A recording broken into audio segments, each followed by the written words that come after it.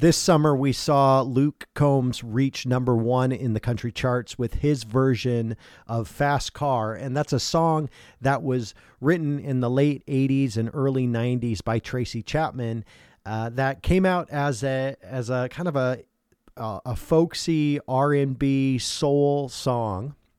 But now, almost over 30 years later, has re-hit the charts and gone straight to the top of the charts as a country song.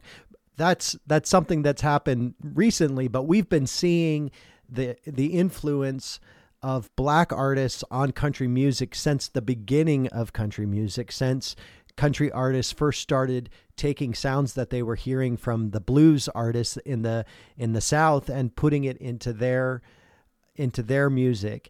And that's something that we saw from Ray Charles in the 60s. People forget that Ray Charles put out a country western album in the 60s, and nobody thought it would work, but of course it did. And later on in the 80s, we saw Ray Charles partner with Willie Nelson for this next song. It's all about grace for gunfighters. It's called Seven Spanish Angels.